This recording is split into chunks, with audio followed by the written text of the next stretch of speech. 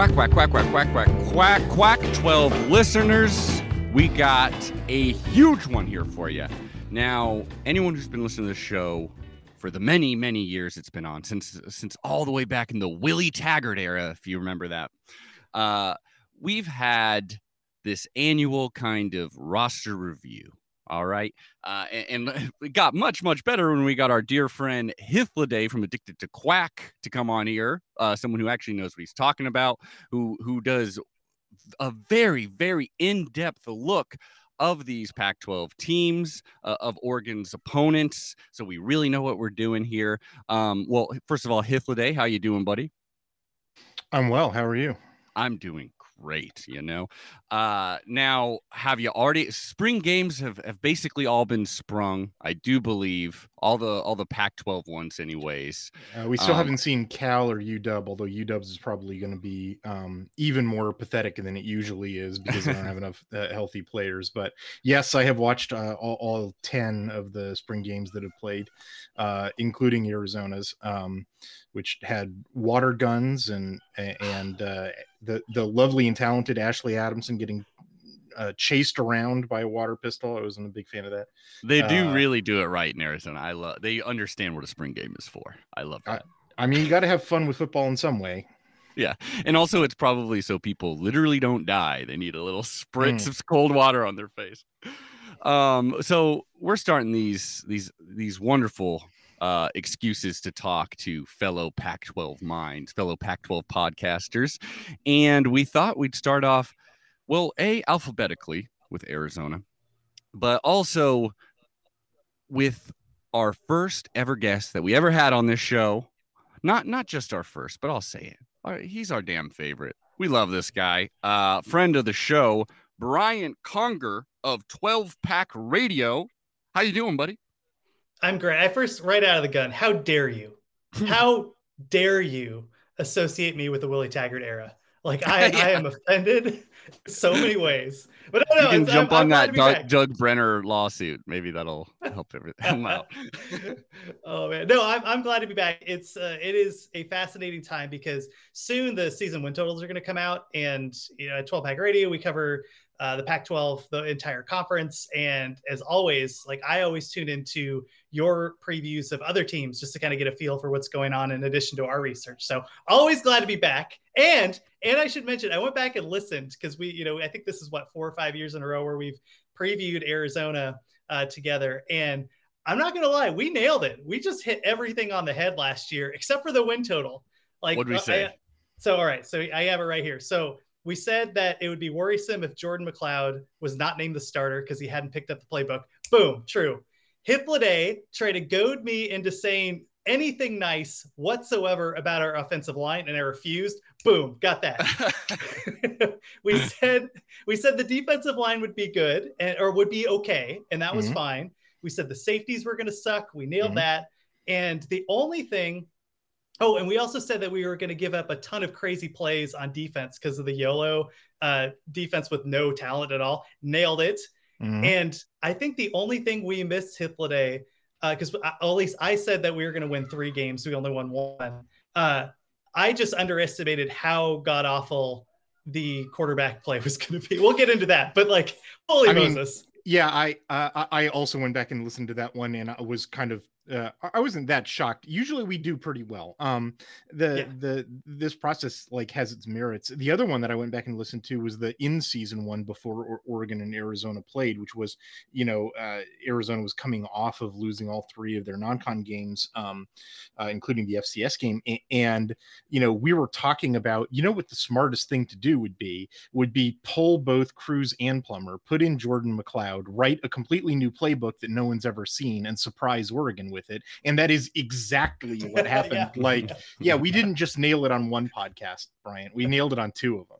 Yeah. So if you're listening to this, we know our stuff. Personally, I don't listen to the Quack 12 podcast, but that's great that y'all are doing that. So first of all, I just want to once again, Twitter at 12 Pack Radio is where you should be following them, and subscribe to that awesome podcast. It's always a good time. Really like it. So getting in to this Arizona team, I'm going to try to do a real quick 1-minute recap I mean, the quickest way, as we were saying before, maybe we should just go. Let's review their wins. A 10-3 win versus Cal. There. Okay, we did it. Boom. Bing, bang, boom.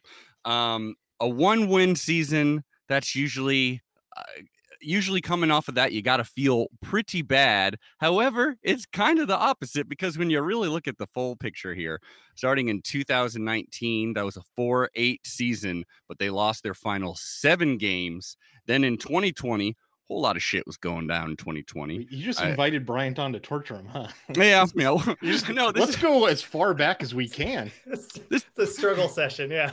Well, this is the beginning, this is the beginning of the boxing movie when he sucks. It's getting up there, all right? Because in 2020, 0-5, just no wins there.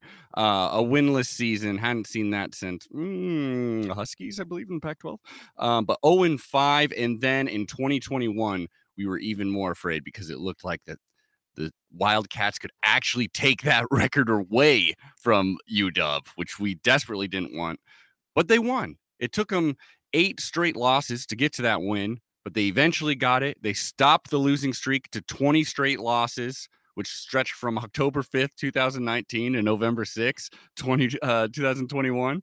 As Hythloday said, not a good non-con stretch. I mean, as you could have guessed. So we started against BYU in Sin City. Did not go as planned. 24-16. The Cougs win that one. Will Plummer, Gunnar Cruz. Yeah, nothing worked out. Then versus San Diego State, the Aztecs racked up 454 yards. That's quite a bit for a defensive team. And then versus NAU, the second worst Pac-12 loss of the season. I'm so glad to say it was the second worst Pac-12 loss. Lumberjacks won by stopping the 2-point conversion. Jordan McLeod tried to get in there. It didn't work out. Ooh, that's a tough one to lose to the Lumberjacks. But then, so coming off of that, they take on number 3 Oregon, and entering the fourth quarter, 24-19, the Ducks led. They ended up winning 41-19, but still way closer than it could have been, should have been. Versus UCLA, 329 Bruin rushing yards. Wow, DTR and Britton Brown really put it on you.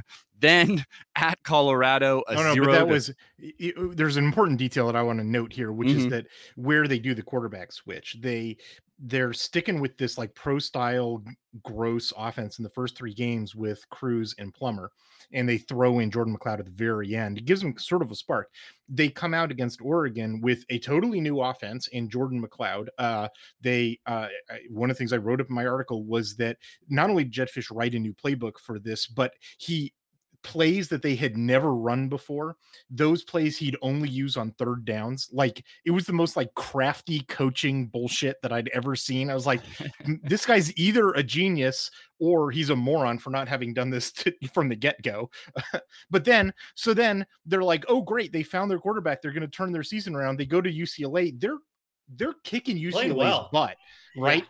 And then Jordan McLeod's leg bends in like 4 different places where it shouldn't bend, and then it's like, oh, and it's back to being Arizona. Like, yeah, it was devastating. It really is how we get to the 0-34 loss at Boulder. Buff scored on a blocked punt. Forgot the score of that game. Yeah, and also an interception. This score is a little more interesting. 16-21 loss versus Washington. I remember losing money on this game because I was so ready.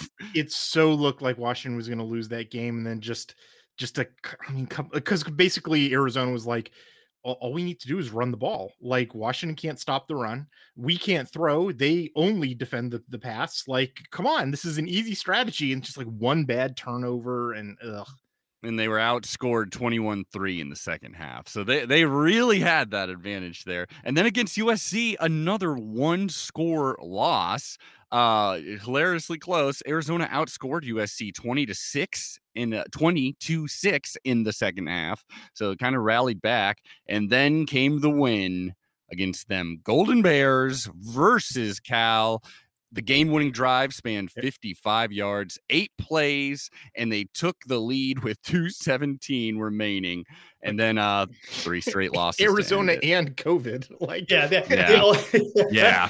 The only time I welcome the international pandemic, I'm like, all right, let's go. Let's do this. We got to get all the ropes. The thing that's hilarious about that game, and I honestly cannot remember which team it was in favor of, but one of those two teams, their best offensive play was one of their offensive linemen getting punched in the balls after a play was over. Like the defender was on the ground, he reached up, whacks him in the nuts, gets 15 yards. And I mean, I'm not kidding. It was either the number 1 or number 2 longest gain of the day for that offense. Well, that's why you draw that play up, versus Utah. I mean, again, Arizona led for part of the first half. I don't know if that's actually something you should brag about, but Arizona was doing well against Utah. More competitive. Really, it was 2-point game. Oregon late. Fans hope because that was the game. Yeah. That was the week before Utah played Oregon. It was like Utah looked terrible against Arizona. Then at Wazoo, career high 139 yards, 2 touchdowns for Max Borhe in his final home game, and then at ASU. Just an absolute beatdown. The 87-yard pick 6 from Jack Jones really highlighted it, but it was a 38-15 loss in the Territorial Cup. However, the Wildcats, an ASU team that had kind of packed it in too. I was kind of surprised by that. I thought that game was going to be more competitive.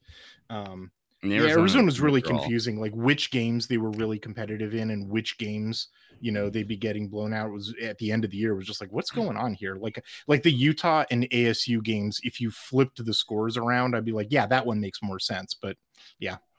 And PS, I mean, they went 1-4 in 1-score games signed, but the reason why we got hope here, they signed a top 25 class. Including some they got Jaden Delora, which I think is fun as hell. I don't know. No, I was excited about that. Jedd Fisch is the king of the offseason. I mean, he's again, we're squirting water guns at co-eds. We got Rob Gronkowski. We're dropping footballs from helicopters. It's the best thing the Arizona offseason is the regular season for every other Pac-12 team. We're like, this is great, this is the best. And then once the season starts, we can just all disperse. No, top 25 recruiting class. Picked off some players from Oregon, from USC, really hit the transfer portal. Hippolyte, I know we're going to get into the depth chart here, but there is some reason for optimism for this team. And I would add, you're absolutely right. All the scores of these games were so bizarre, just given the opponents that they had. But this team played hard every game, and they might have sucked while they were playing hard, but usually when a team goes 1-10, you just rip the heart out and and you're just walking away. The whole time, this entire season, you could tell that they were building for something. Now, that something might be a 3-loss, or 3-win season this year. But I do think that they're for a 1-10 season, it was the most encouraging 1-10 season I have ever experienced. And I think I've experienced about 3 of them as an Arizona fan. So. Brian, you took the words out of my mouth. I was literally going to make the same most encouraging 1-10 season I've ever seen comment. Again, I totally agree. I don't think you're blowing smoke at all. I know that every fan in the universe is yeah, they were losing, but they were playing so hard. I 100% co-sign that about Arizona. I didn't see any quit in that team at all. I watch all these games pretty closely. You can pick up some of the more subtle stuff, and you can see it when guys are giving up on plays. You can when you're handing out grades to all 22 players on a play, you can detect that guy who's not really going hard, or you can see when a guy is missing an assignment. And I wasn't seeing that out of Arizona at all. I thought it was a pretty well coached team. They just didn't have any talent. You can also tell when a coach is kind of given up in a Pac-12 championship game. No, I totally agree with you. I think that it's fairly as crazy it is to say about a team that had 1 win, and that win came with an asterisk. I actually thought that was a pretty encouraging. And then looking at the roster, it's a lot of turnover, but the number one thing that I was seeing was just this is a big fat talent vacuum. It is you know, the cumulative roster talent that Arizona has been fielding for the last 5 years, it would be more in line with like a Mountain West type of team. Like it didn't seem like a Pac-12 team. And like, you know, we're going to get into the nitty gritty, but just as an overview of looking at the return, you know, what they've lost through departures in the transfer portal, and it's been a lot, and what they've brought in terms of, you know, portal guys and freshmen who appear ready to play based on the spring game. Like this, I don't think there's been a bigger talent upgrade in the pack, not this year, maybe not for several years. Like it's, you know, it's going to be hard to say where exactly they fall in the Pac-12, you know, in terms of talent, because like I said, there's a ton of new faces and, you know, we've yet to see how exactly they play out. But on paper, at least, this is like a comfortable Pac-12 team again. And like, I haven't been able to say that since 2012, maybe. Like it's been a while. And I got to think that's pretty encouraging. Yeah, it's been a hot minute. I also think one of the things that was interesting was that, like, a good example, you mentioned that BYU game. I was there at the game, and I was like, you know, I was in like the second inner bowl or whatever, so you could really see the all 22. And I had 4 beers, and I was like, that guy's open, that guy's open, and Gunnar Cruz is just throwing the ball into the face of like the, you know, the on like, on the sidelines, and he's just over. It was just such a bummer because. We'll get into the coaching because I think there are some flaws on both sides from the offense and the defense from a coaching perspective, but you could see the ball moving when you had somebody that could actually move the football forward. And that's encouraging because I think there's going to be the biggest upgrade that Arizona will be at the quarterback position. Jayden de Laura, little bit of a head case in terms of like how he performs game to game, but I will take that every day over like basically everything else that we had last year. So that's pretty exciting. Heart of a damn champion too. Let's get that right off the bat. Oh, there. For real. Let's go. It is interesting to, well, okay. First of all, let's talk about the coaches. There's no offensive coaching changes, right? I'm seeing the exact same staff on the offensive side of the ball as it was last year, right? That's what I have also. Mm-hmm. I believe even though Brendan Carroll, the offensive line coach, is listed as the offensive coordinator, I believe this is Jedd Fisch's offense. Right. Correct. Yeah. That's the title only. Yeah. I sort of said this already, but you know, I'm sort of a split mind about Jedd Fisch because like, I think what he was doing with Jordan McLeod against Oregon and UCLA was like, yes, brilliant. That's exactly what you ought to do. But at the same time, I was like, why did it take you this long to figure out that Gunnar Cruz can't throw the ball? Like, you know, aren't you supposed to know that stuff from watching him all off season long? Like, I don't know what overall is your assessment of the offensive coaching staff? Oh, I totally agree. It was bizarre because that was a trend throughout the conference. You know, the 12-pack rating, we covered like the entire conference, just like you guys do. And, you know, you saw that with Stanford, Oregon State picked the wrong quarterback, Utah picked the wrong quarterback. Arizona picked the wrong quarterback. So I absolutely agree with you. Gunnar Cruz is a disaster. And I know why he picked him, right? It seemed like McLeod hadn't picked up the play calling, you know, hadn't picked up the calls yet. Plummer, we saw from the previous year, was not a good quarterback. And here you got Cruz that has the arm, and let's hope it works out. But I absolutely agree with you. And the fact that I was calling for Will Plummer to be the quarterback, like made my head explode. Yeah. But so 2 things on the offensive plays. The first is, it was clear that Fisch could get the ball down the field between the 20s, right? From like the 20-yard line to the opponent's 20-yard line. He was a disaster at the red zone. Arizona is one of the worst teams in the country in terms of scoring in the red zone last year. And you could just see that he got way too cute in some of the plays that he was calling. So that's an area that really needs to be improved this coming year. If Arizona, like you mentioned, Adam, we went 1 of 4 in 1-score games. If we want to get across the finish line and really compete, we're going to need to really sharpen up the red zone offense. I agree with everything that you said. I think it goes deeper than quarterbacks and cuteness in the red zone. I think the 2 other issues are, number one, like the playbook design. Like what we were seeing out of Arizona's offense in the first several games was, to put a simplistic label on it, was sort of a pro style offense. You saw a lot of under center, you saw a lot of tight end formations. You saw, you know, basically Jedd Fisch has a pretty extensive NFL background. I was seeing, you know, stuff that sort of assumed that he had NFL talent, and it was like the last team in the Pac-12 you should assume has NFL talent is, you know, and is Arizona. And if Jordan McCloud wasn't picking up that playbook, it's sort of like, dude, you know, it seemed obvious to me. I have the benefit of hindsight, but it seemed obvious to me that it, you know, what he switched to was sort of an offense that looked a lot more similar to what just about every other Pac-12 team run, sort of a spread, wide open, you know, running quarterback, you know, type of stuff. That it's like, you know, that's what Jordan McCloud was doing at South Florida. It's just like, you know, it sort of seemed like he was trying to fit a square peg into a round hole. And, you know, the revelation by week 4 was like, oh, maybe I should get a round peg, you know. It's like, okay. And then the other thing that we'll get to this later on, but like, I really think the real problem was the offensive line wasn't reliable at all. And like, that's always what, you know, it's like, I don't know what play calling, if you don't have a reliable offensive line in the red zone, your play calling ability is so neutered.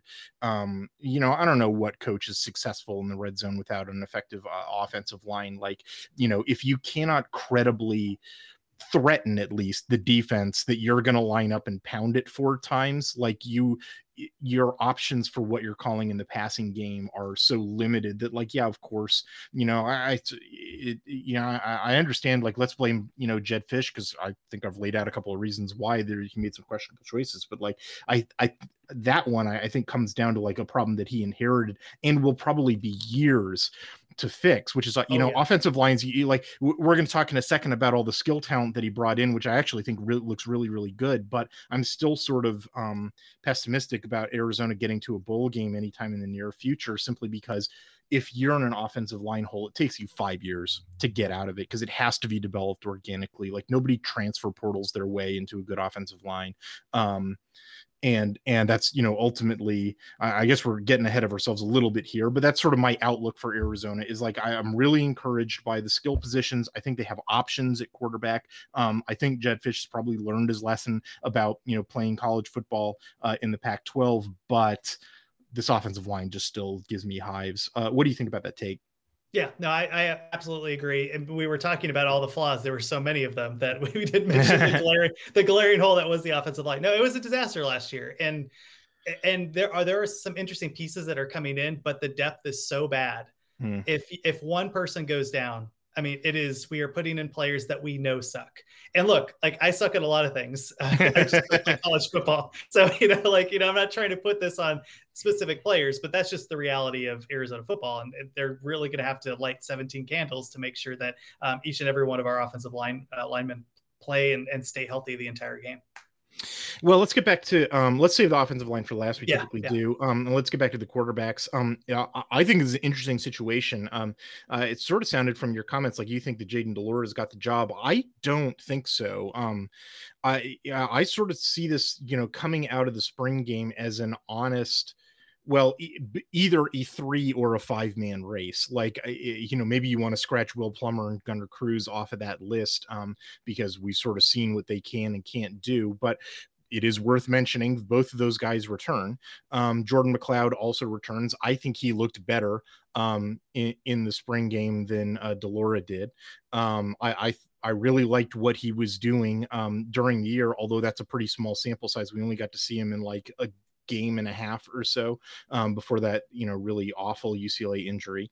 Jayden de Laura, I think your description of him is sort of, you know, I think I described him in one of my articles as the most dangerous quarterback in the Pac-12 because I think that's because teams underestimate him. It's like, because one game he'll just look like crap and you're just like, oh, this guy isn't a serious quarterback. And then the next game he'll just destroy some team that he has no right doing that too. He's like the nunchucks of quarterbacks. Like, he can do a lot of damage and then you can hit yourself in the face sometimes.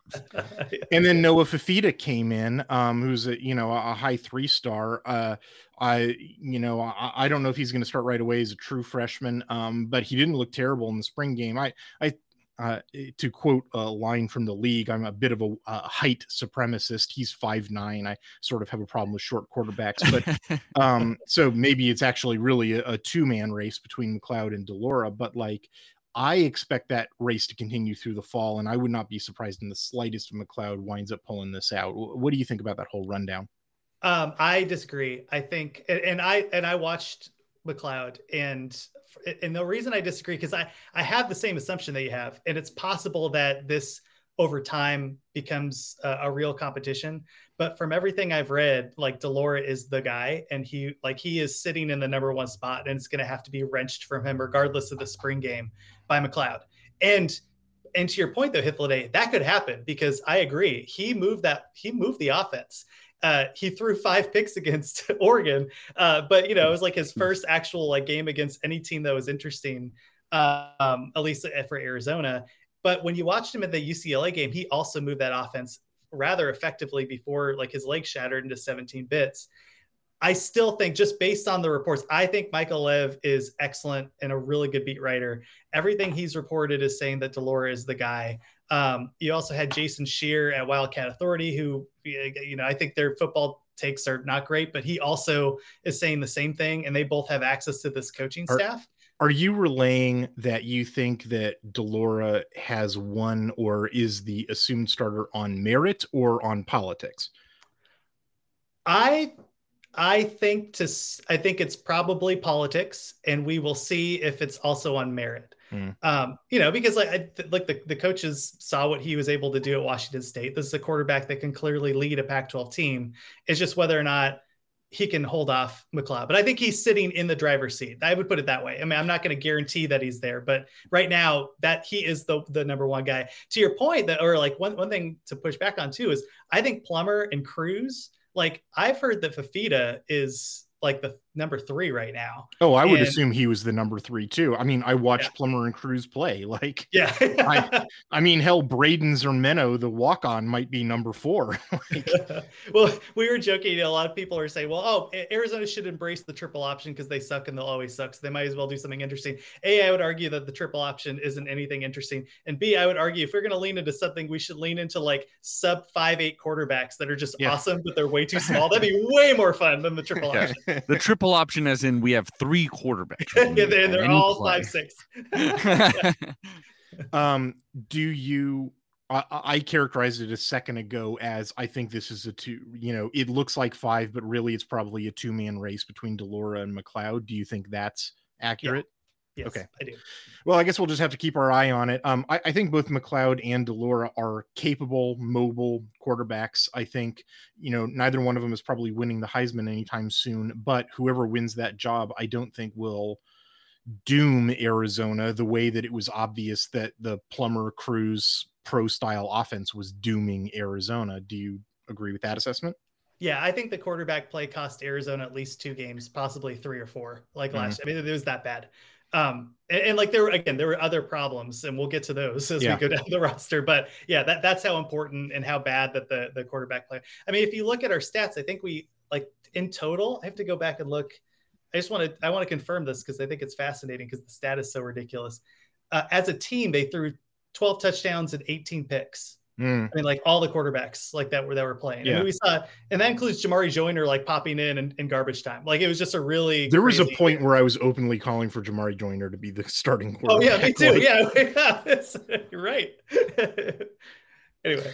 All right, let's switch over, talk about the running backs. I'll say number 1, there's lots of running backs in this room. There's, I believe there's 5 scholarship guys returning, Wiley Anderson, Jalen John, Stevie Rocker, and Bowles. I think 4 of those guys got 30 plus carries. And 3 of them were getting like 60 plus carries. They were, essentially operating a 4-man rotation at running back, and all 4 of those guys come back. They're also adding 2 freshmen to the room. One of whom was present in the spring game. We saw a little bit, Jonah Coleman, who's a high 3-star, who looked fine. And then Rayshawn Luke is a 4-star. He's coming in for the fall. So, I'd add that up to, 7 scholarship players, plus I think 2 walk-ons in the running back room. That's a lot of running backs, isn't it? Yeah, we're going to need them, though. I mean, if you look at the production last year, and again, this is all throughout the lens of a bad offensive line. Micah Wiley was fine. The Northwestern transfer, Drake Anderson, was fine. But they didn't blow me away at any point in the season where I was like, oh, that could be our full-time running back that could really, push the ball forward. So I see why they recruited so heavily at that spot because we need somebody to step up. It sounds like Jonah Coleman is, even as a true freshman, is somebody that's going to be pushing at least for the start, like a starting 3 spot, and if not like the 2nd spot. So that's interesting to me because I that makes sense to me just based on the production and just what the other players brought to the table last year. Well, I guess I was surprised that Stevie Rocker wasn't getting more carries. Like, he's sort of, of the 4-headed monster of Arizona's running back room, all of whom are coming back. He was the guy who had the fewest carries at 31, like half as many as the number 3 guy. But B had the best yards per carry average. Now, I agree with you. I tend to think that the running game is mostly a product of the offensive line. But I mean, just watching the tape, like, he clearly looked faster and more dynamic than the other running backs in the room. I guess, do you agree with that assessment? What do you think the reason was why he got fewer carries than everybody else? I don't know. It could be blocking. I frankly, like, he was so, like, there wasn't any time where I watched an Arizona game where he popped out as like, oh, that guy's good. And sometimes you see that, right? You watch a game and, like, a guy gets limited carries. You go, oh, actually, like, good example is Oregon has that really young kid that's super fast. And I'm like, that guy, I think he played in maybe Seven McGee. Is that it possible? Sean Dollars. He got hurt. Sean Dollars. Yeah. And I was like, oh, that guy's good. Rocker did not jump out to me as that type of player. So I don't know. Like, it could be blocking. It could just be, he knew what he had in the other guys and whatever. I don't know why he didn't get more carries, but I think it'll be real telling to see who gets the 1st and 2nd spot. If it's the freshman, that might show you how highly the staff thinks of what had been recruited and what they had brought in earlier. I don't frankly expect a lot from the running game this year. I think it's going to be whatever. It'll probably be better than last year, but I mean, last year was not good. I don't think anybody had more than 450 yards or something like that. It was pretty rough. Yeah, but I mean, you're right about that. Like, it's 300, 385, 250, 153, like, but added up, it's close to 1,000-yard season if it was just one back, that's sort of what my point is that, like, first of all, I agree with you. It's interesting that the freshmen coming in are the highest rated guys in the room. Combine that with the fact that there's 7 scholarship dudes and a returning 4-man rotation, of which the guy who had the highest average had the fewest carries. All 3 of those things add up to me like there's going to be a shakeup. Like, I would not be surprised. I don't know how rational Jedd Fisch is. Like, like we were starting out with, like, I sometimes question how rational he's making his decisions, but if he were making a real rational decision, I think I would consolidate this down to, like, one of the freshmen, Rocker, and then one of the returners, maybe Wiley, and then put the rest of the guys on the bench and just go with a 3-man rotation, and then whoever's got the hot hand that game, just ride them.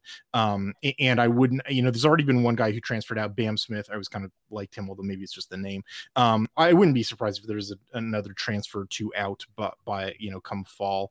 What do you think about that assessment? Yeah, I absolutely agree. I just like the point that I would make is, even if you make those changes, unless the freshmen are really, really freaking good, I just don't anticipate a lot of production coming out of here that's going to advance that much far, where you're going to be like, oh, wow, Arizona really, really improved at the running game this year. I mean, like, they will naturally, because I think the offense is going to be better. So I'm not saying that they're not going to put up more yards. It's more just, I think, like, the yards per play or the average rushing yard is going to stay about the same. And I mean, but they have recruited really well at the running back position. So I do think over time, like, this will be a strength of the offense. I just don't think it's going to be the strength this year.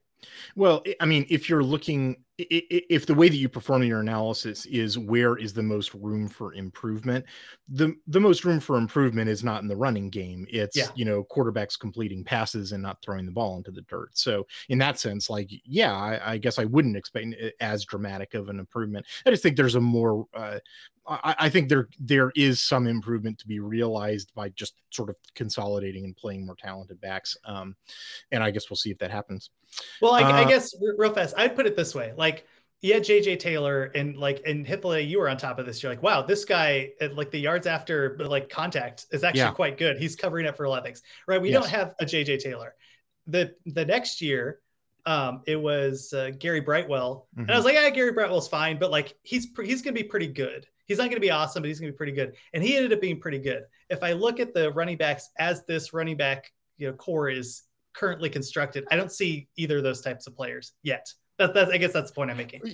We'll see. Like I said, I think the offensive line is still going to be a problem. You're right. I have been flagging that for Arizona for a while now, where it's like they're not running through the hole that this play was designed for him to run through. The running back is inventing, extra stuff, and Taylor and Berryhill were definitely doing that.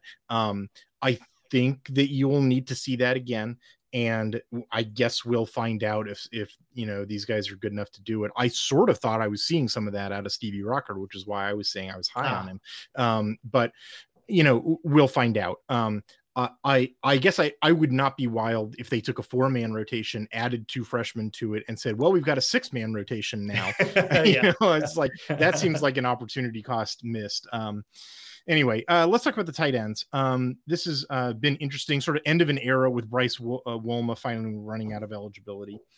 Also losing the fullback Clay Markoff, a couple other guys who I don't think got a whole lot of time, transferred out, Zach Williams and Colby Powers and Stacy Marshall. Returning Alex Lines, who was the tight end who transferred in from UNLV. He got the most receiving yards last year as a freshman, I believe, or a second year freshman. I think he came in the 2020 class. Isaiah Johnson is converting from the defensive line to tight end. There's like 3 Isaiah Johnsons on this team, or between this team and Arizona State, so I have to keep them straight. Also returning Roberto Miranda and Tanner McLaughlin, who I think was an unrated FCS transfer, but was getting a surprising number of reps in spring practices. And then we haven't even gotten to the freshman yet. Tyler Powell hasn't got on campus yet, but Keon Burnett, the 4-star, was available for the spring game and looked pretty good to me. I think there's a pretty decent looking tight end room. I think they've got between 2 and 3, pretty playable tight ends. Despite all these departures, I think they came through it with a decent looking room that can catch the ball. What do you think? Yeah, I think what you're going to see is Lines doing more of the blocking role and Burnett doing more of the go out and catch the ball. Mm-hmm. As I understand it, Burnett was more of a just giant wide receiver in high school. Yeah. So, he has the body and he has the ability to go out. Really highly touted tight end. He was over at USC, or he had a USC offer, decided to come to Arizona. Really big deal for Arizona. The one thing that keeps me gives me a little bit of pause is they Lucy and the footballed me yet again last year, where I got it when if you are a tight end and Nolan Mazzoni becomes your offensive line, or your offensive coordinator, get the hell out of that program immediately. Just drop everything and run. And because they kept saying, oh, we're going to integrate the tight end. I'm like, yeah, wake me when you actually catch for more than 5 yards, which was the case for the entire Rich Rod era, except for that 1 year where Wolma actually caught a lot of passes. Here we have a new system that integrated the tight end. It was supposed to be a pro system. And I think the tight ends caught a collective 100 yards. I mean, it's a little more than that, but it wasn't. Well, yeah, but it was because, in my opinion, that's not because Lines is not a good tight end. I mean, I think he's fine, but I put that more on the quarterback, than the pass catcher. And then I think, Burnett, from what we saw, in the spring game, looks like he's pretty viable to play as a freshman. And I just, as a little preview, the reason why I wanted to start out with the tight ends, we're going to get to the wide receiver room, which I think is a little small in terms of number of bodies in the wide receiver room. But I think that's sort of made up for by the fact that I think they'll have a couple of viable tight end, pass catching options. And I don't think that the tight ends themselves were the problem with the offense that wanted to use tight ends, if that makes sense. Yeah, and they also need to protect the quarterback, right? So it's nice to have another blocker out there. Yeah. I agree with you. I think that they are going to throw more to the tight ends. I think that you're actually going to see that more integrated in the offense. I guess what I'm saying is, I have been told that so many different times, and they don't actually do it. So this year, this is the year, guys, when we win the championship, and you're a Cubs fan for 100 years. I just don't want to be that person. But yeah, I actually do think that they're going to make it. Just that sentence coming out of my mouth Like, yeah, I want to punch myself in the face every time I say it when I go like, oh, actually, they're going to pass to the tight end this year. But so I'm going to say it again. I do think they're actually going to pass to the tight end this year because they have the talent, and I do think it's part of the offensive system that Fisch wants to run. Someone hurt you and you're afraid to open up is what you're saying. Yeah, exactly. Well, we'll see if they can block that. That's sort of the other thing is that like, I do think that Wilma was misused for almost basically his entire career, but like I do assign blocking grades, and I just don't think he was a very strong blocker. Like and we're just going to have to see, I expect to see Keon Burnett on the field. The defensive challenge that was presented to him in the spring game was not super substantial. So that's one of my sort of unresolved questions is like, are they going to get decent blocking help out of the tight ends or not? Because I can definitely see that affecting how the offense goes. I don't just mean like production. I mean like structurally, like what kind of offense do they want to run? Because if they can, it opens up, some interesting options. But if they can't, and the offensive line is as bad as I think it's going to be, like, could be trouble. Yep. Oh yeah. Let's talk about the wide receivers. At first glance, this sort of looks like, oh my God, because there's so many departures, right? Like Stanley Berryhill, Brian Castile, Tavian Cunningham, Booby Curry, Jalen Johnson this morning got into the portal. I'm recording this on the 27th. A couple other guys who I don't think had any production, Jaden Mitchell and Dylan Miller, have also left. Thomas Reed, who I don't think had any production in the last 2 years, but like lit it up in 2019 as a walk-on, is also out. It's just like, that's 8 dudes, out the door. Like, and I think only 5 returners, and 2 of them have asterisks because Majon Wright, I'm not sure who was actually on the team last year. So at first glance, I'm like, uh-oh. On the other hand, I look at what they're returning. Dorian Singer, who was a pretty good receiver for them last year, and I think played, decently in the spring game. Jamari Joyner, who I honestly think might have been the most talented human being on the team the last 2 years. Anthony Simpson, I don't know much about, but they brought in the portal. We'll see how Majon Wright produces. Like, that guy's been the portal hokey pokey. I'm not really sure what the story is with that guy, but he swears to God he's on the team now, right? Actually, let me stop. What is the story with Majon Wright? Like, is he on the team?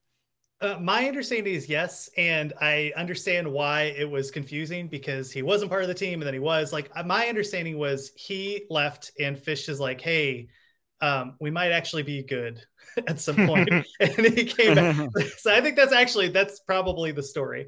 And so yeah, he left and then was convinced to come back to Arizona. Had to sit out the year. My understanding is that he's part of this wide receiving core and he will produce. And he's actually somebody that the team, even when Kevin Sumlin was here, they were kind of excited about having him on the roster. So I do think he'll be productive. That's my feel on him. And then there's 4 new guys in the room, if we don't count Majon Wright as a new guy. There's Jacob Cowing, who on paper is the least talented, but he was playing at UTEP the last couple of years. And I think he had like an 1,000-yard season last year. Should actually be pretty interesting to watch. The coup of the class, Teteroa McMillan, the high 4-star that swiped out from Oregon. Kevin Green has been looking pretty good, I think, in practice reports, and AJ Jones, as well as a mid 3-star. Maybe more importantly than anything else, AJ Jones is 6'3". And the thing about all the dudes who were leaving through the portal or otherwise was that it was the Oompa Loompa brigade. I know, yep. Brian, I'd been talking about this for a long time, how like if you walked into the Arizona wide receiver room, you tower over most of these guys. Like, that's, I look at a number of stats, including their ratings and how their performances and so forth, but I'm also looking at their height, and it's like, bring in 6'4" Teteroa McMillan and 6'3" AJ Jones and 6'2" Majon Wright and keep the 2 tall dudes, who are on the team last year, Dorian Singer and Jamari Joyner, who could actually catch balls. And it's like, there's, we talked a second ago about like the biggest talent, transformation in the Pac-12, might be Arizona this year. There's also a really big height transformation just in this unit. Like the average height between the short dudes who are leaving and the tall dudes who are coming in, I think the average height of this wide receiver room went up by like 4 inches. Yeah, yeah, and that's not an exaggeration. That's like that would legitimately be the listed height that you would see the change in. The one thing that I agree with you. The one thing I would mention, because I can't get away from the small wide receivers, it's just ingrained in my body and DNA since Rich Rodriguez was the coach. Jacob Cowing is good. Like he is legitimately good, and that's not just from the reporting that I got from Arizona, just from spring. And again, like Arizona is a really good beat reporter. Like Michael Lev knows football, and he is plugged into the team, and he does not over promise. Like he is a beaten down fan, just like I am. If you take a look at the Cover 3 podcast, Bud Elliott was interviewing somebody about the Arizona, and like he also was like, oh yeah, Cowing was legit at UTEP. So I think we've talked about this a lot, Hythloday, where Arizona had brought in all these tallish guys, under someone. They were finally starting to beef up the height for the wide receivers. But none of those players saw the field. It was still it was crazy. Yeah. 5'9" JUCO transfers, walk-on Stanley Berryhill, who's very talented and got a scholarship and should have gotten a scholarship. But like that was an alarm, right? If you don't see these players get the fields within 1 or 2 years, then what's going on? Well, what was going on was those players really didn't live up to the hype of their recruiting rankings. That is, I think, different from what we see now, where from everything I've read, McMillan is the truth. Singer was productive last year and he returns. You have an upgrade in height. You have an upgrade in talent. And that doesn't mention Jamari Joyner, who I agree with you is probably the most talented player in the team last year. You have Wright. This is a plus you have the tight ends that can actually catch balls. Like this is a transformed unit that should be productive, by the way, with a quarterback that likely can throw them the ball, which was not the case knock on wood, but that's why, okay, we've now gone through this entire offense up to the offensive line. I said this earlier, but I mean, this is why I was saying it is sort of like, look, they will probably have a decent, they've got 5 options. Somebody in the quarterback room should be able to throw the ball. They've got 7 options at running back. Somebody should be able to carry the ball. They've, I think, got some good tight end options. I think they've got, a big upgrade in their wide receiver room, a net upgrade. And even if they wanted to play, the short, less talented dudes, they're not in the room anymore. They can't. They literally can't mess this one up. It's like everything about this team looks until you get to the offensive line, and maybe offensive line is of a piece as well, looks like a Pac-12 team that, like, bowl eligibility, is definitely, in the cards. And frankly, most offensive lines in the Pac-12 are pretty bad too. So maybe they're really not that far off. But I mean, do you, I guess I've asked you this before, but I think it's worth reiterating, like for anybody who's thinking that, this Arizona team that was 1-11 last year and has like won 4 games in the last 20 years or whatever it is, thinks that this, this offense, has no talent. Like, I don't think that's true at all. I think the skill talent collection for Arizona is pretty promising and pretty, threatening. If, it's not to say that there's not some questions still to be answered. Like the quarterback needs not to be a goober. The offensive scheme needs to not be, foolishness, the way that Jedd Fisch sort of showed some of. And, it would be sort of nice if the offensive line, wasn't falling down constantly all the time. But like, I don't see 1-11 again this year. I think the skill talent is just too good for that to happen. That's my conclusion. What do you think? Yeah, no, I agree. This is a team that should beat the teams that they're supposed to this year. Like, right, Arizona should have beat Colorado. Mm-hmm. They should have, they should have beat Cal when Cal had COVID. They should have beat NAU. Yeah, should have probably should have beat NAU. So that's 3 wins. And then I think this team, you're going to have a lot of teams that look at it like it's going to be, we have to play Oregon and then we have to play, USC, even though USC isn't going to be the USC that we expect in a couple of years. And then Arizona is going to be wedged in between them at home on like a Friday night. And they're going to win one of those games. Like that's going to happen. Yeah, I totally agree. I mean, hell, Oregon's got in the desert. Oregon's got to play Arizona in Tucson this year. This has all been like a long preface to like, okay, Oregon fans, it's going to happen again. All right, we've been putting it off long enough. Let's talk about this offensive line. So I believe the starters last year were left to right: Jordan Morgan, Donovan Laya, Josh McCauley at center, Josh Donovan at right guard, Peyton Fears at right tackle.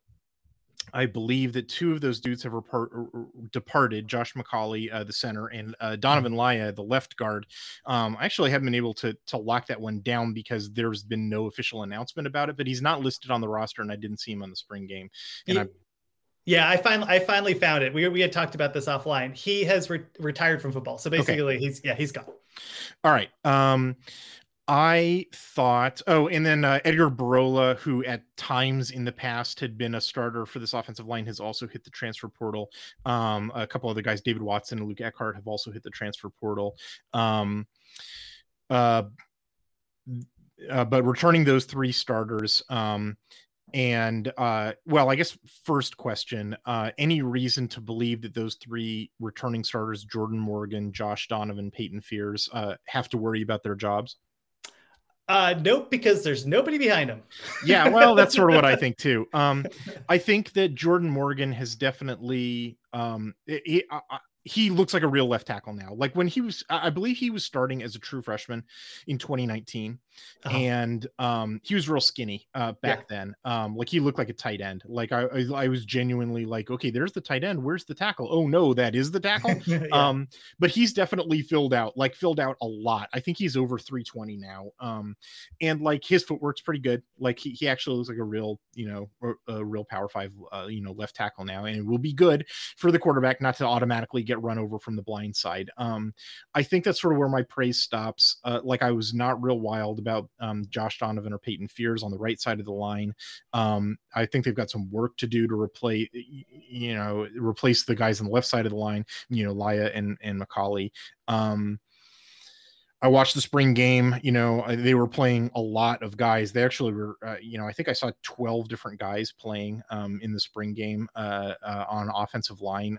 It seemed like they were having a hard time, figuring this out, including several guys who I believe were true freshmen. I don't know, man. I can't really see what the answer is. If I had to guess about replacing them, I would say probably Leif Magnuson and JT Hand would be my best guess. What do you think? So I would compare this to a poker hand where like you don't have a lot of money left and you're like, well, I guess I got to play this. That's kind of, it's like, what are you going to do? So I have from left to right, Jordan Morgan, Josh Donovan, Josh Baker. I think they're going to start a true freshman at right guard, and Jonah Savaiinaea, I think his name, that's his name, and Peyton Fears. I think that's legitimately going to be your starting five. Baker and Savaiinaea. That's interesting. I mean, the thing that makes this really tough to predict is past Donovan and Fears, literally everyone on Arizona's roster is listed as a freshman. Who either came in because of the weird eligibility holiday, that's why, but like it's 2020, 2021 or 2022. But like none of these guys have playing time, like and they're all just desperately young. It sort of goes without saying that we're not talking about blue chips either. I do think, well, the only I'd push back on that a little bit, and where Jordan Morgan, there was a reason why he's filled out and was a 4-star at like 270 pounds, because he had the hands and the footwork. I meant that beyond those guys. Like, I meant, I agree with you that Morgan's good, and he'll be fine. It's, the rest of them. And well, the freshman Jonah Savaiinaea is he's apparently quite good. Like the coaches feel like they got a steal because of COVID. Like, Hawaii was on lockdown. And like, there's a reason where he's going to start now. Like, so what I'm saying is my reading of this from multiple like places that he is like a blue chip. He was a high 3-star. Like he was the most talented guy of the prep recruits. It's just that he's a true freshman. And his weight is listed at 337, which is a little like from what I saw in the spring game, I sort of think he's carrying a little. I think on any other team or most other teams that dude's a redshirt him this year and he'll be good as a redshirt freshman. And that if Arizona like forces him into action early, I don't know, it might be, interesting. The other thing that I wanted to ask you about is they took a portal transfer addition, Jack Buford, who I think initially signed with Mizzou and then transferred to New Mexico, or maybe I have that backwards. I only saw him really late in the spring game. He was a 4-star coming out of high school. I was sort of expecting, oh, there's the solution. And the fact that he, I haven't heard him advertised and he came in the spring game so late sort of made me think, oh, maybe not. What do you have an opinion on Buford or an idea of what's going on there? Yeah, I have the same impression where, he was rated as a 4-star in high school. So are a lot of people that don't end up seeing the field. Sure. So we'll see. I mean, like it is good to have another body, but like I have heard more about JT Hand and Davis Duvall who's the Baylor transfer than I have, and Joe, I think it's Borjan, who is a JUCO transfer than I have of Buford. Yeah. All right. Well, we'll keep our eye on it, but it sounds like both of us are on the same page here, that it's like, this wasn't a great line. They're losing 2 players off of it, plus a third guy who was a sort of starter in Barola. And they're probably going to be plugging in freshmen or otherwise, pretty young and inexperienced guys, and, combination of inexperience and not great returners, with the exception of Morgan, sort of makes me think like we're going to see more of the same from the offensive line performance, and that probably informed your opinion about why you thought that, the running backs were not going to be lighting it up this year. Do I have that right? Yeah. And one more thing, Dad, and likely players out of position at tackle if we have an injury. Like it's a problem. Like I literally on my depth chart I have yikes as the player 2, like in both the left and right tackle. So we've been seeing the Yikes family quite a bit through these rosters in the Pac-12. All right, let's switch over and talk about the defense. Let's start with the defensive line. Again, a lot of departures here from fairly productive players. Trayvon Mason has moved on. Mohamed Diallo, Leavell Tatum, who came over from Fresno. Actually wound up watching that guy's 2020 season and was like, because Oregon played Fresno as their opener, I was like, ooh, Arizona's getting a good one out of him. And I think that held up. A couple of guys who I was sort of expecting to see but didn't have left the program as well. Regan Terry, Miles Tepesoa, Alex Navarro Silva, Aaron Blackwell. Not really sure what the story is with those guys, but they're gone now, so kind of limited salience. Let me stop there. If I got that right, is that all the departures? That's my understanding. I don't like, or if there's anybody else that's departed, it's not anybody that was popping out in the 2 depth. But returning quite a bit on the defensive line. Actually, before we go any further, I guess we should try to figure out what the system is going to be. Unlike the offensive side of the ball that had, no coaching changes, there's, quite a few defensive coaching changes. Most notably, Don Brown has left to be the coach at UMass. And I think he's taken the linebackers coach, Keith Dudzinski, with him. They are replacing him with Johnny Nansen, who has been like a linebacker coach around the Pac-12 for a long time, but like has not been a DC, I think, for like 20 years. And even that was in the high school level. I am not certain what kind of defense Johnny Nansen wants to run. I think I was sort of seeing a 3-3-5 in the spring game, but I don't know. Do you have any, what's the skinny on the defensive scheme?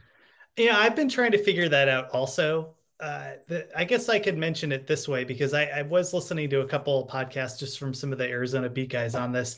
It seems like here's the way they framed it. And right, this is with some pretty starry-eyed views of it, where, all right, Don Brown ran a very aggressive defense with players that weren't very good at operating and protecting against an aggressive defense, which is why you saw a lot of explosive plays. I think that was fair. Yep, that's my characterization as well. Nance comes in and he wants to do a lot more zone rather than man-to-man, which makes sense. Now, like Arizona's, we'll get to the corners. They're actually okay. But like, it's kind of some other places where it was a problem where you had like some linebackers covering, or, or your nickel, who's like a walk-on covering, one-on-one player. Kind of a disaster. So whatever scheme they work with, my understanding is Eccles is going to be like that hybrid rusher where maybe he's standing and maybe he has his hands, but he's basically going to be rushing the quarterback. And a lot more zone concept rather than like, trying trust your corners to be on an island. That's about as far as I can get. Like when I did my my 2-deep, I still did like kind of you have your 2 tackles, you have a defensive end, you have a hybrid guy, and then kind of just I left actually the second outside linebacker kind of open because I just kind of wanted to figure out what type of system we were using. So I'm still a little up in the air on that. I'm sort of in the same place. That's what I've been penciling in as well, that I'm expecting 3 down linemen and OLB, who I do expect to be Eccles, the transfer from USC, who I think was like severely misused at USC and may have a renaissance of his career if they just trust him to be the guy at Arizona. But anyway, I wanted to know the structure. I'm still not entirely sure about it because they're returning a decent amount of production here. They're returning Jalen Harris as well as his brother Jason Harris, although Jason didn't have a whole ton of production after transferring from Colorado. Kyron Bars, who's been around for a little while now, Paris Shand, and then a bunch of other guys who have got a couple of tackles, like Deion Wilson, JB Brown, Suimao Senatoa, Sulunga. I think that's it. A couple other guys who were freshmen last year and didn't play. There's we're not talking about the biggest guys in the world. I don't think anybody tips the scales at more than 300 here, but we're talking about 270s, 280s, 290s. So it's sort of like appropriate for a 3-down scheme.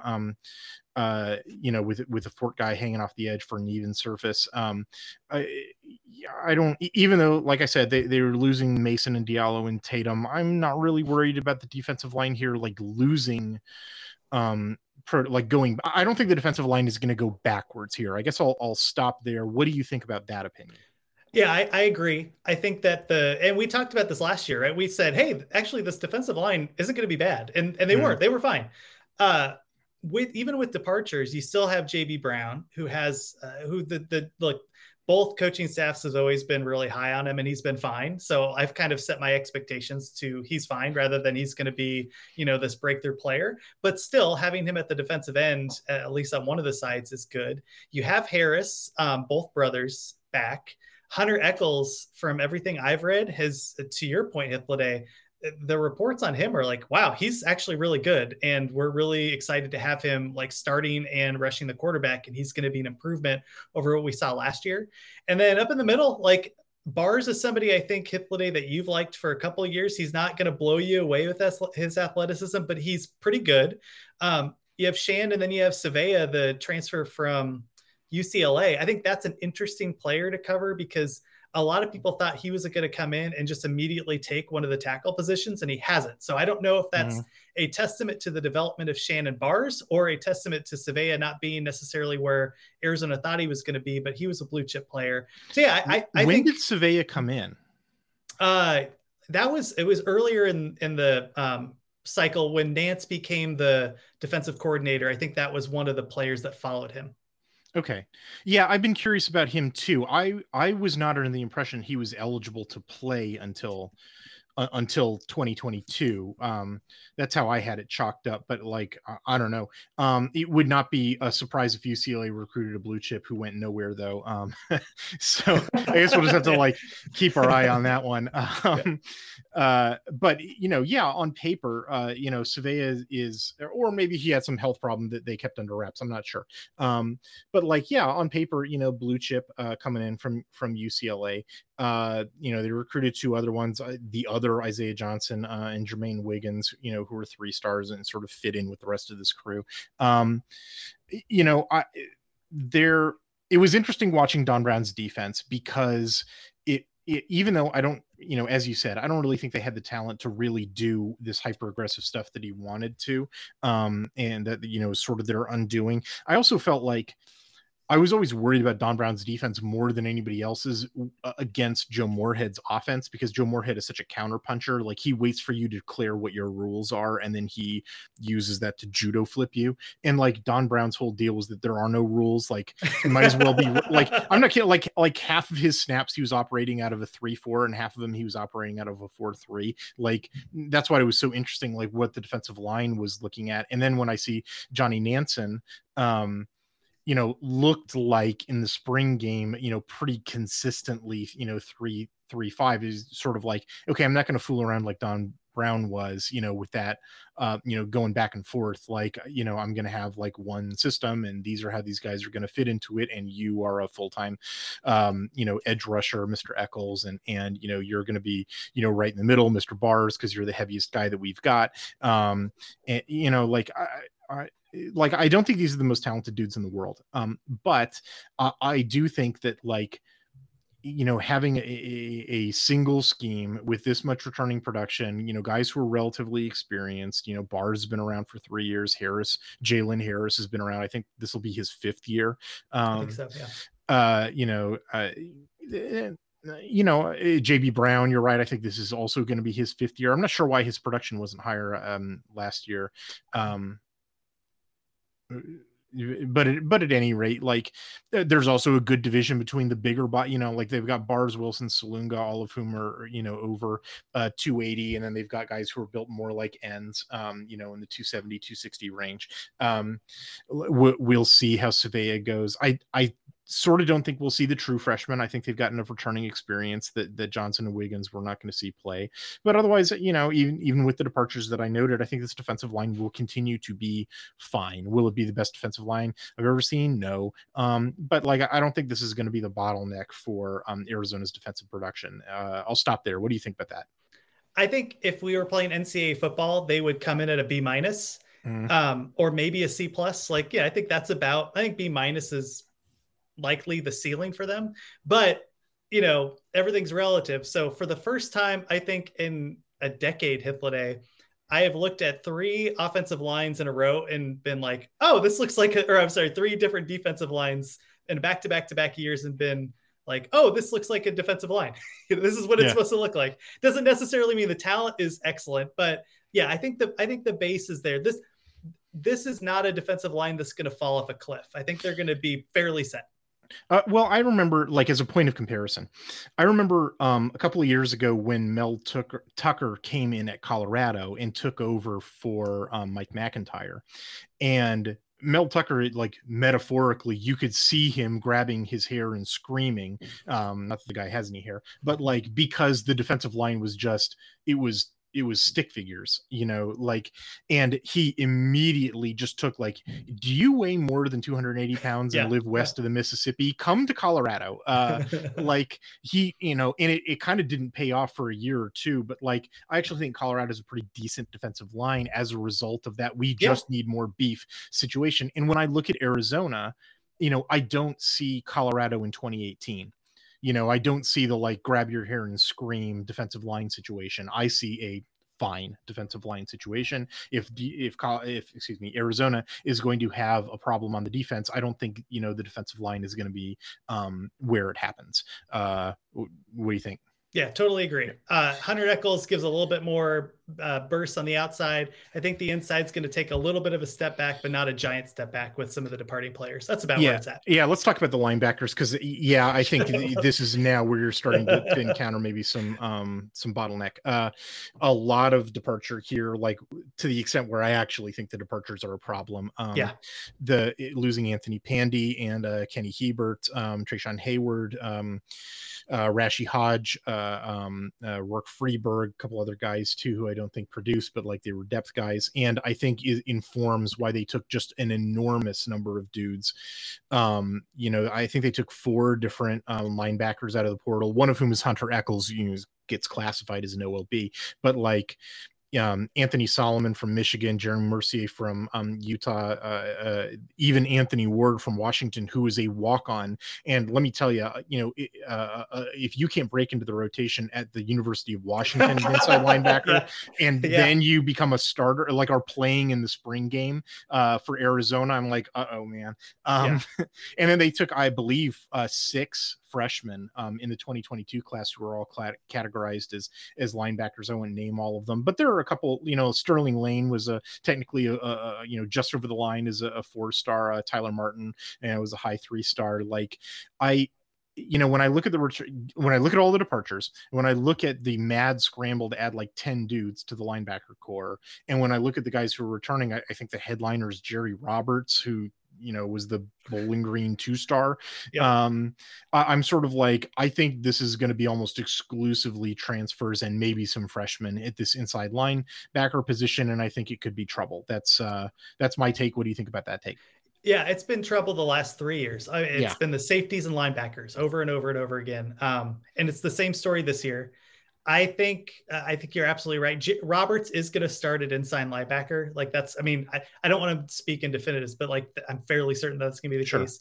Anthony Solomon, the transfer from Michigan, who is a previous blue chip, will likely be on the outside. And like those guys aren't really all that proven. And that's kind of like the best we have right now, right? I mean, we do have Malik Reed, who is recruited by Wisconsin. From Wisconsin, right? Yeah. So I think he'll see the field. And then you have a lot of freshmen and players that are unproven. Like this is going to be a major weakness for Arizona again. And we saw what happened in the last couple of years. It's just like, cannot stop a lot of run stuff. We could not, like, you can see them break through.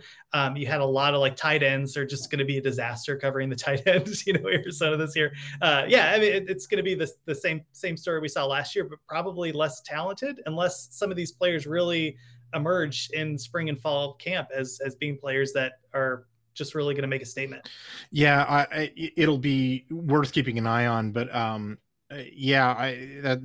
that's pretty much how I see it. Is there? Well, when you have this much untested, it's always a possibility that when you don't know anything about a guy, that he can surprise you. But it's more likely that it's just going to be, these guys are untested for a reason. Like I sort of, I think that's where the real weakness in the structure is. Well, let's talk about the secondary. You mentioned earlier that you thought the cornerbacks will be fine. I think I agree. It's interesting because I think the guys that I have tabbed as cornerback, I had 6 of them last year, of whom 3 departed. So it's like, initially I'm sort of like, uh-oh. But on the other hand, when I look at those 3 dudes who hit the transfer portal, I believe they were Mackenzie Barnes, Malik Hausman, Jaquelin Morgan. I don't think any of them played at all. And the 3 guys who return, Christian Roland Wallace, who actually is a pretty decent cornerback, and Traden Stukes, who I think was a walk-on, and like if you're getting beat out as a scholarship player by a walk-on, like it's probably time to hit the portal. And then Isaiah Rutherford, the transfer from Notre Dame, those are the guys who were playing. All 3 guys of those, return. I don't think this cornerback unit is half bad at all. I think they'll be fine at cornerback positions. That your stance too? Yeah, probably B- with them too. Roland Wallace is legitimately pretty good. Stukes, like you mentioned, is a walk-on who, as I understood it, took the job from Isaiah Rutherford, who's like a 4-star former transfer from Notre Dame. So Rutherford I have as actually the 2s, like, or unless you're playing a spread offense. And nickel, I have DJ Warnell and then Gunnar Maldonado pushing him for that spot. I mean, it's fine. Like the core, Warnell's the transfer from UCLA, right? Yeah, I believe so. I think that's correct. And when you take a look at the list here, there have been multiple teams at Arizona where I'm like, oh no, when you look at the corners, and I don't have that feeling here. I don't think it's going to be a particularly strong unit compared to some of the other teams in the Pac-12, but I think they'll be okay. And then brought in 3 freshmen in the class too, who there's a chance they see some playing time. Ephesians Prysock was a 4-star, probably the headliner of the class in terms of the secondary.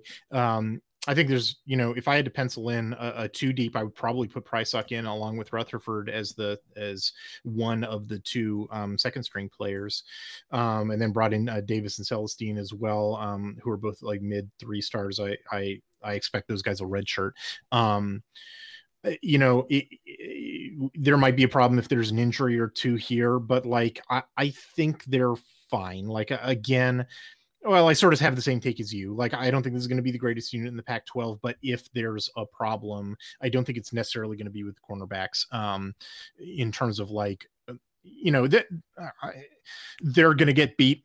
All cornerbacks do, even the best, cornerbacks do. And so, if anybody wants to hang me with those words by showing a Twitter clip of one of these cornerbacks getting beat on a deep pass, it's like, yeah, that's going to happen. But I mean, like structurally, I mean, like systemically, where the opposing offense identifies where you are very weak and just relentlessly attacks it. I don't think that is going to be true of the cornerbacks. It sounds like that's your take too. Yeah, and I think they're not going to be asked to do as much. You obviously have to do a lot when you're. You mean because Don Brown's not going to be calling a blitz on every single play, and forcing the single man coverage. Yeah. Well, it's funny. It's like that spring ball talk where Nance is like, we're gonna be Don Brown, but we're gonna be extremely aggressive on defense. Like, you name me a defensive coordinator that hasn't said that in the beginning. But I do think that you're gonna see fewer. Yeah, we're gonna play fast. Is another thing. We're gonna. Nobody says we're gonna be less aggressive, because like that sounds really bad. But I'm here to tell you, like, it is frequently the solution to your defensive problems to get less aggressive. Yeah. Like, I frequently in my write-ups of Pac-12 teams that Oregon is about to play will frequently write up the biggest problem with this defense is that it's overly aggressive. I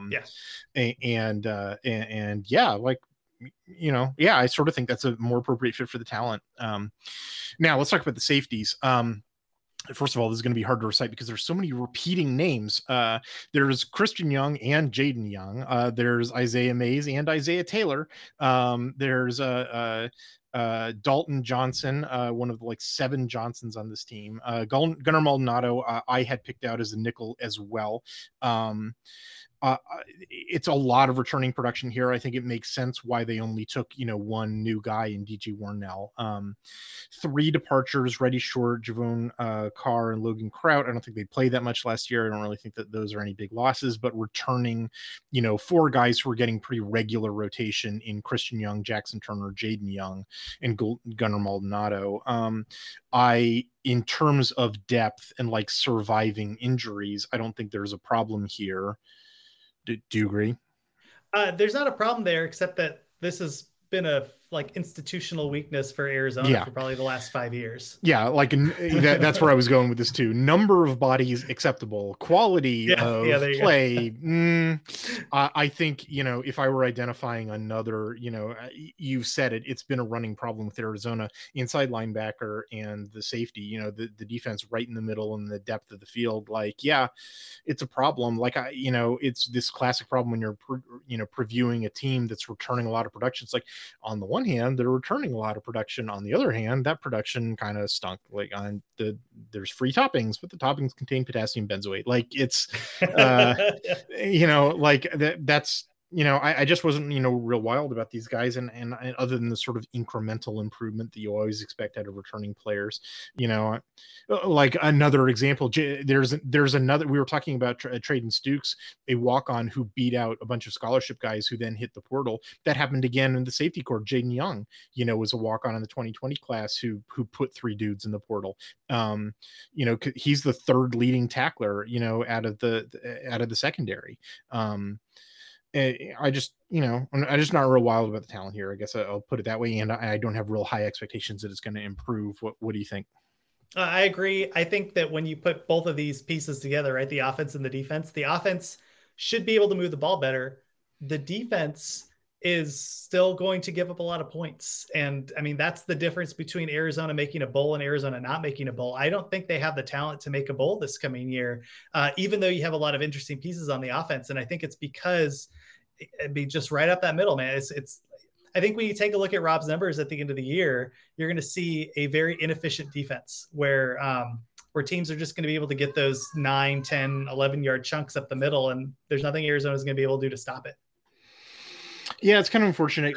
This is a team where like I said earlier, on paper, this is a team that, given what departs and what returns and what additions they've made, I think it constitutes a fairly substantial net upgrade. But there's still enough weaknesses at the offensive line, at the linebackers, at the safeties, and just sort of they're still not a top end of the talent pool, in the Pac-12, situation where it's I think there's an outside shot if everything really aligns of getting to 6 games maybe, but I still think probably not. And that I feel like getting to 4 wins, after a 1-win first year I'd still count that as a victory for Jedd Fisch. What do you think? I would say 4 is probably the ceiling, just because of the schedule, right? So their non-conference is nasty. At the Pac-12 runner-up champions, the San Diego State Aztecs, you have Mississippi State at home with like an actual defense. Mm-hmm. And you then thought you could escape Mike Leach, but no, I know. no. The Pirates back, baby. Let's go. But like then they have to play North Dakota State for some ungodly reason. Like I detest Greg Burns, who's now the athletic director at Alabama. And here's another reason why. Like, yeah, let's bring in a perennial FCS team that like actually wins games to Tucson to get embarrassed, or to embarrass Arizona. Yeah, they have at Cal. That's a winnable game. They have Colorado. But I mean, then it's just a run of like, you got the Ducks. We have to go to Seattle.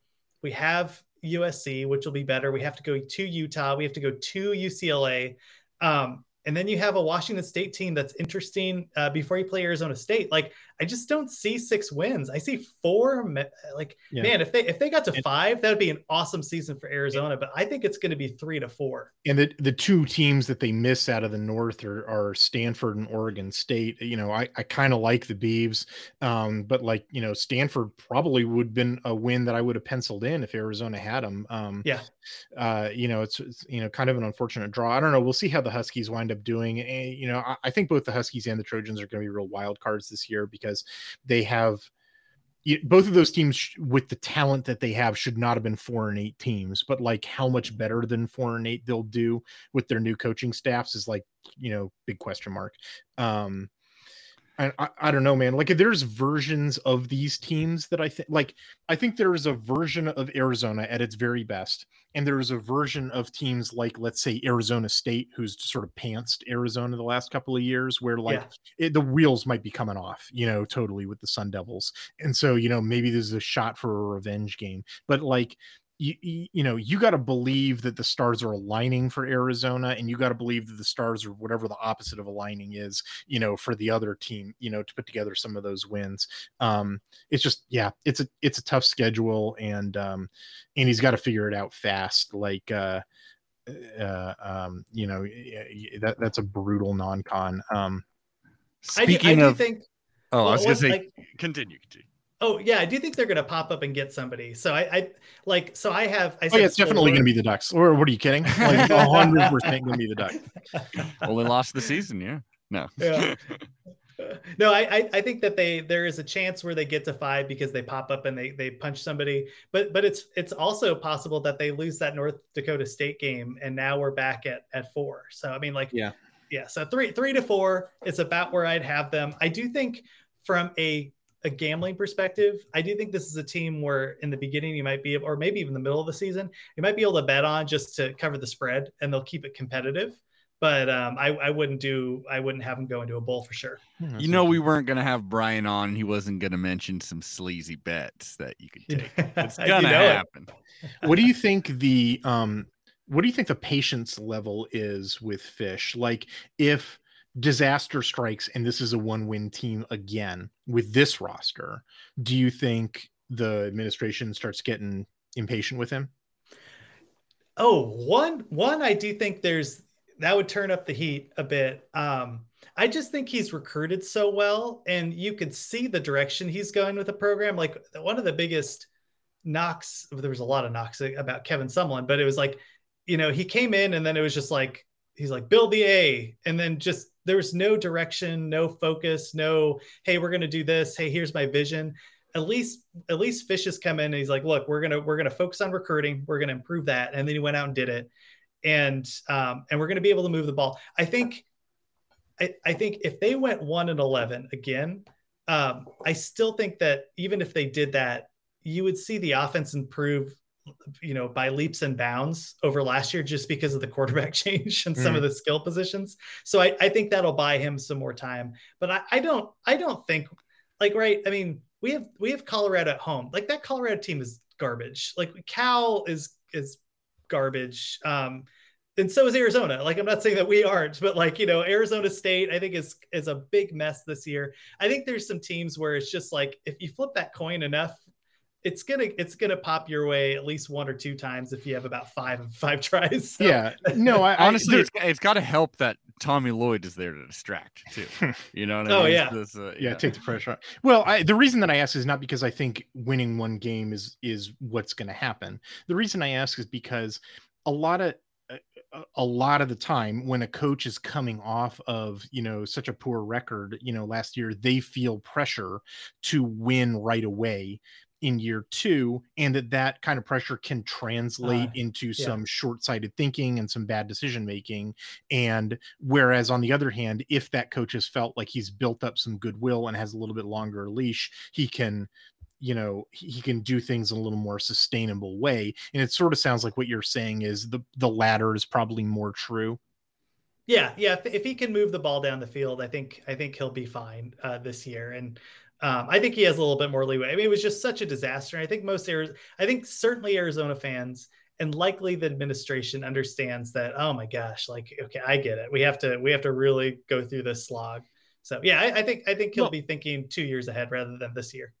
The thing that's just remarkable to me about the Rich Rod to Sumlin to Jedd Fisch, those transitions, is that, okay, Rich Rod wanted to win in a certain way and, was running like the greatest walk-on program in the country and just didn't recruit. And it was just like, and that sort of left a hole that then I understood the logic of hiring Kevin Sumlin.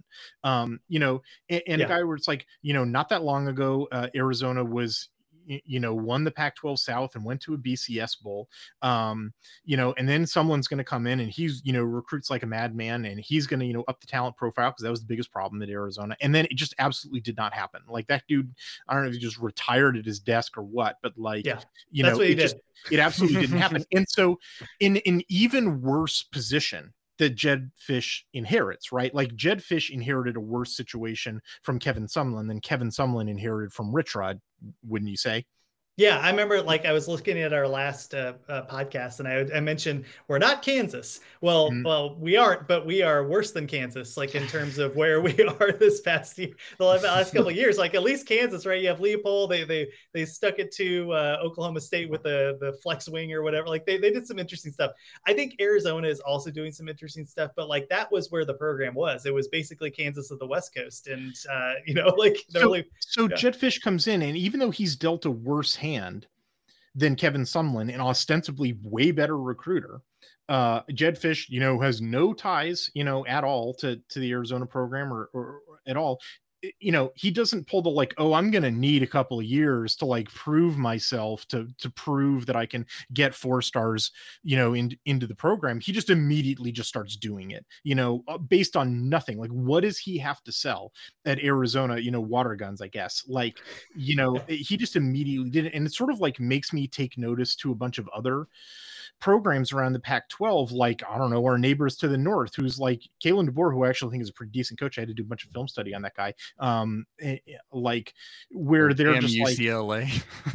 UCLA, like Chip Kelly and Kalen DeBoer have way better cases to make to recruits to be getting dudes right away, and they haven't done it. Meanwhile, our good friend Jedd Fisch at Arizona has nothing to sell.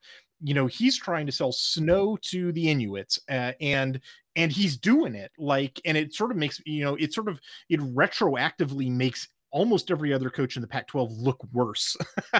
You know what I mean? Yeah. And that's to go back to why I initially asked this question, I'd believe it if you told me that guy feels like he has a very long leash from the administration. The administration must be doing cartwheels about how well he's recruiting, given the hand that he was dealt. They might want to lock him in for a long contract. Yeah. And one last thing to leave you with, when you take a look at the importance of an athletic director, right? Like the Arizona, and I mentioned Jason Scheer, and Scheer, I think I have many thoughts on like how they approach football and sometimes basketball. There was a lot of pushback from that website and from fans on, we need like, he's making his own hire and he only wants to do this. And like, And Greg Hickey, the athletic director at Arizona, has now hired Jedd Fisch, who's just going bonkers on the recruiting front and actually has built some excitement around the program.